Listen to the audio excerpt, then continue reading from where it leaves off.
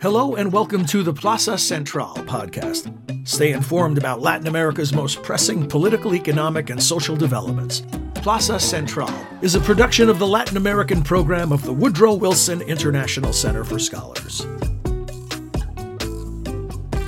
Hola, mi nombre es Beatriz García Nice y soy su anfitriona de hoy para este podcast. Está conmigo Macarena Sáez, quien es la directora ejecutiva de la División de Derechos de las Mujeres de Human Rights Watch. Ella es una experta reconocida internacionalmente en temas de género, sexualidad y derechos humanos. Muchas gracias, Macarena, por acompañarnos. No, gracias a ti por la invitación. Quisiera iniciar con lo que pasó el 24 de junio, donde la Suprema Corte de Estados Unidos revoca el fallo de Roe versus Wade de 1973, el cual daba a las mujeres en Estados Unidos el derecho constitucional al aborto. A un poco más de una semana del fallo, 11 estados, aquí en la Unión Americana, ya han prohibido el acceso al aborto y se espera que por lo menos otros 11 lo hagan en los próximos días. La decisión tiene, sin duda, un efecto profundo en la sociedad estadounidense y ciertamente tendrá repercusiones a nivel regional en América Latina. Entonces, a tu parecer, Macarena, ¿cómo va a afectar esto a los esfuerzos que grupos feministas están haciendo en otros países de América Latina, ¿no? Te lo pregunto ya que Estados Unidos es visto como un bastión de los derechos fundamentales de los individuos, ¿no? Y estamos viendo cómo un derecho que estaba garantizado por más o casi medio siglo está siendo revocado. Entonces, ¿va a tener esto un impacto profundo o va a agilizar? A tu parecer, ¿qué es lo que va a pasar? Bueno, lo que yo primero diría es que efectivamente Estados Unidos tiene una imagen de ser un bastión de la protección de los derechos fundamentales, pero eso es una imagen que yo creo que con mayor información y con un conocimiento más profundo de la historia de los Estados Unidos uno se da cuenta que en realidad hay que tomarlo también con una cierta... un cierto relativismo, ¿no?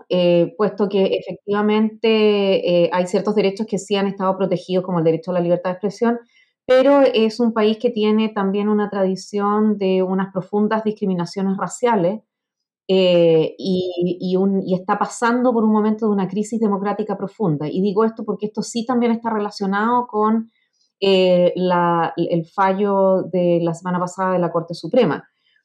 No son cosas aisladas, no se puede pensar en los derechos reproductivos de una manera distinta a cómo se piensa la erosión de los derechos fundamentales y la erosión de la democracia.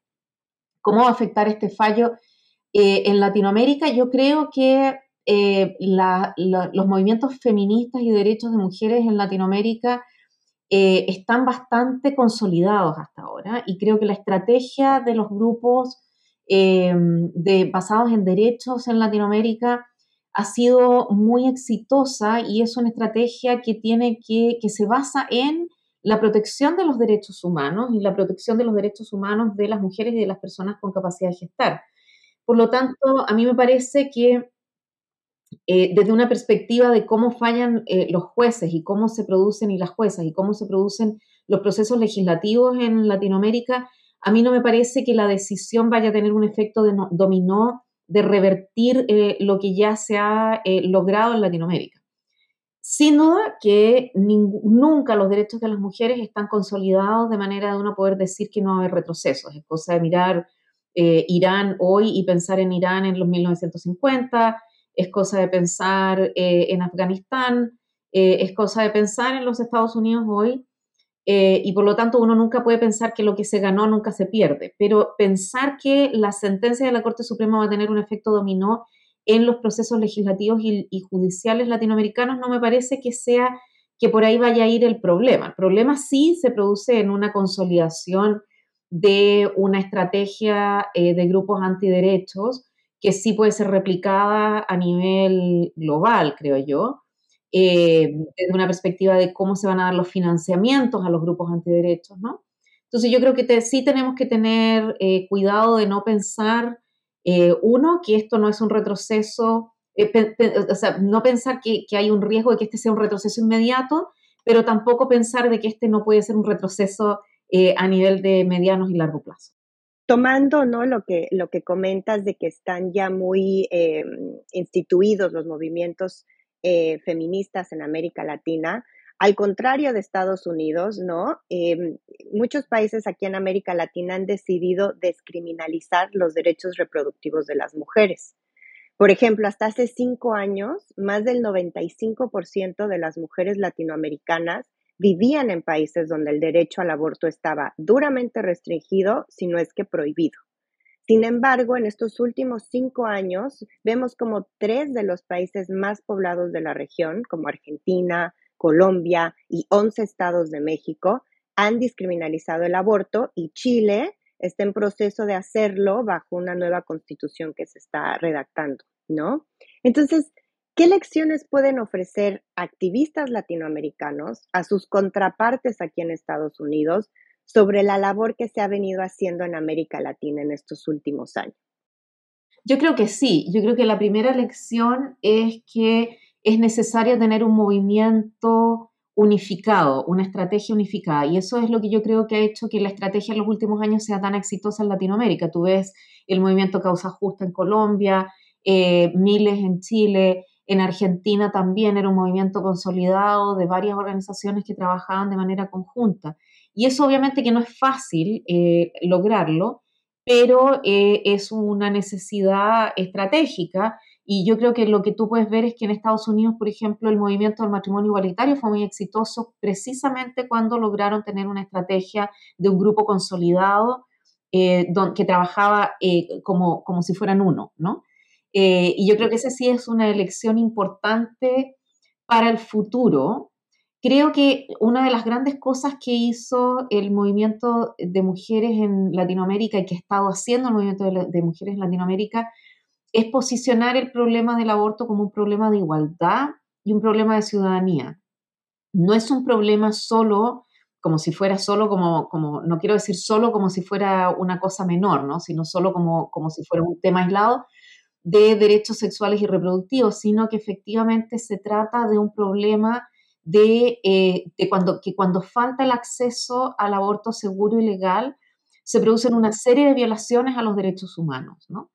Y que efectivamente es necesario tener un proceso de equilibrio de intereses, sin duda, donde en el centro de la discusión se encuentren quienes realmente son mayoritariamente afectadas por la falta del acceso al aborto legal y seguro, que son las mujeres, y son las mujeres de poblaciones más marginadas, ¿no?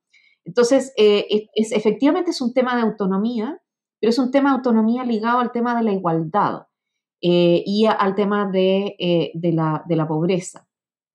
Entonces, creo yo que eso ha sido también muy exitoso, y esas son lecciones que yo espero que los movimientos de mujeres de Estados Unidos puedan comenzar a ver y a replicar y a trabajar con movimientos de otros países que han tenido la capacidad de mover unas paredes que hace, te fijas, 10 años se veían absolutamente imposibles de mover. Y eso ha sido bastante, o qué sé yo, hace 15 años se veían bastante imposibles de mover. La rapidez del cambio en Latinoamérica es bastante impresionante. Perfecto. Y sí, concuerdo contigo que, bueno, aquí en Estados Unidos el debate se centra principalmente en 2 aspectos, ¿no? El político, que es el derecho a esta autonomía corporal, y el legal, que se enfoca en el derecho a la privacidad. Entonces, concuerdo contigo de que en América Latina el enfoque ha sido un poco más transversal, y bueno, sería interesante ver cómo estos grupos, ¿no?, aquí en Estados Unidos pueden llegar a tomar esas lecciones de la región. Y bueno, Macarena, un poco para englobar y finalizar, ¿cómo ves cómo va a ser la nueva línea de control que van a hacer los estados que en este momento prohíben ya el aborto en Estados Unidos y que lo están llegando a consolidar? ¿Cómo va a evolucionar o cómo ves tú que pueden evolucionar estos grupos de acompañamiento que se están dando en América Latina, que están consolidados, como tú dices, y que vemos como mujeres aquí en Estados Unidos ya están tomando estas lecciones, ¿no? De acompañar en el proceso de decisión, acompañar en el proceso de si una mujer o no decide terminar ¿no?, el embarazo, tener un aborto, y si también viajar a países donde donde está permitido, o a estados dentro de Estados Unidos. ¿Tú crees cómo crees que va a ser esta nueva línea de acción de estos países, estados de línea dura que están prohibiendo el aborto?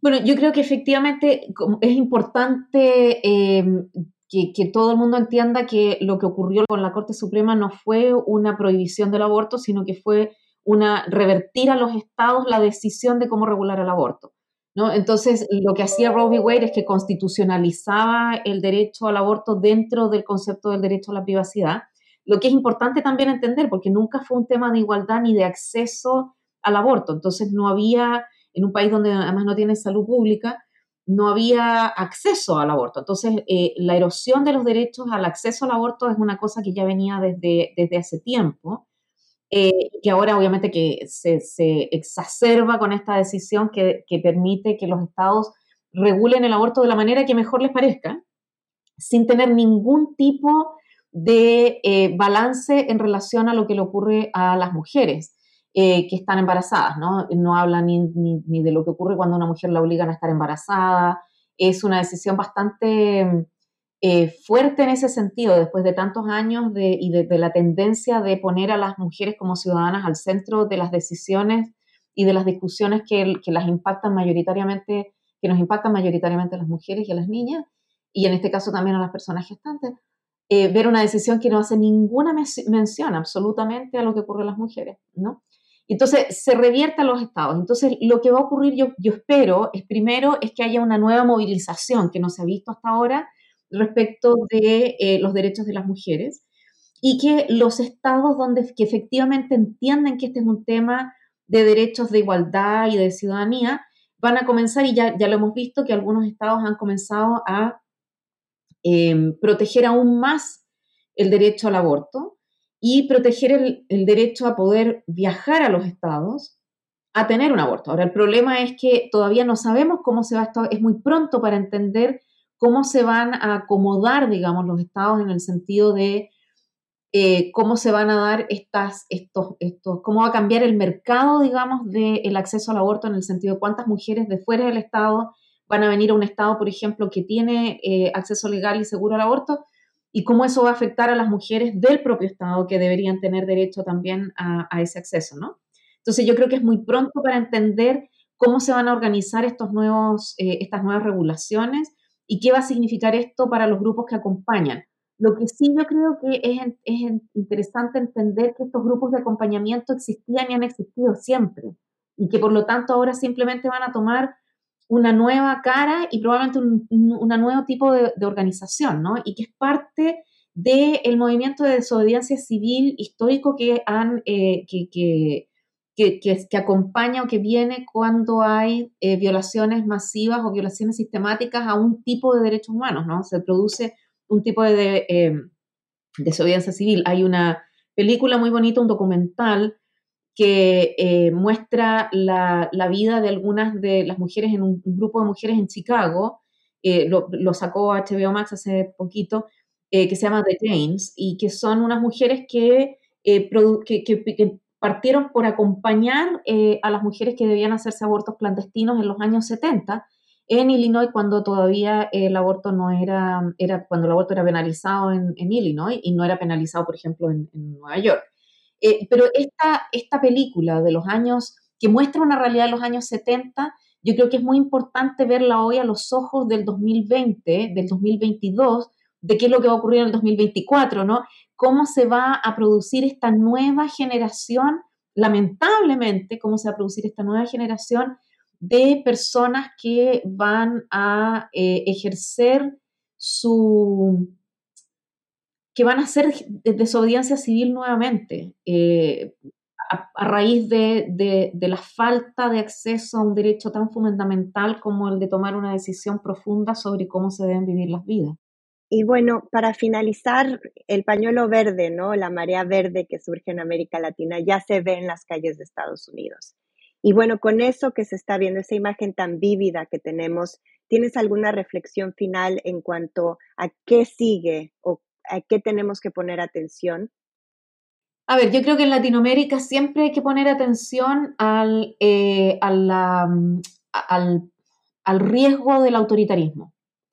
Y creo que es importante entender que no se puede dividir los derechos sexuales y reproductivos de la democracia.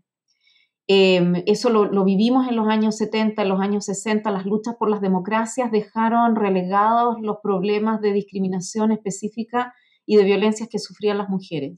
Y creo yo que las generaciones post-dictaduras están pagando esa invisibilidad de los derechos de las mujeres. No solo en relación a cómo las dictaduras tratan a las mujeres de una manera distinta, cómo la tortura tiene también una perspectiva de género que les fue negada a las mujeres, cómo la disidencia política tiene una cara que se les niega a las mujeres cuando son mujeres, ¿no? Lo vemos con cómo las organizaciones de la sociedad civil específicamente relacionadas con derechos de mujeres sí están sufriendo unas represiones específicas en algunos países de Latinoamérica que están enfrentados a los autoritarismos hoy día. Entonces yo creo que la mayor lección que debemos, no sé si sacar de esto, bueno, yo creo que sí, que el mensaje central yo creo que debemos sacar de esto es que los derechos nunca están completamente ganados.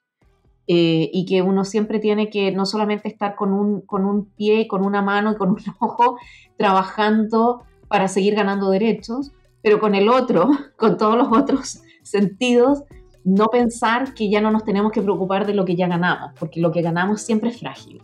Pues bueno, Macarena, te agradecemos muchísimo y muchas gracias por acompañarnos aquí en Plaza Central. No, muchas gracias a usted. You have been listening to Plaza Central, a podcast about Latin America's most pressing political, economic, and social developments. This episode was produced and edited by Oscar Cruz. To learn more about our program, please visit wilsoncenter.org/LAP. And please join us next time for another episode of Plaza Central,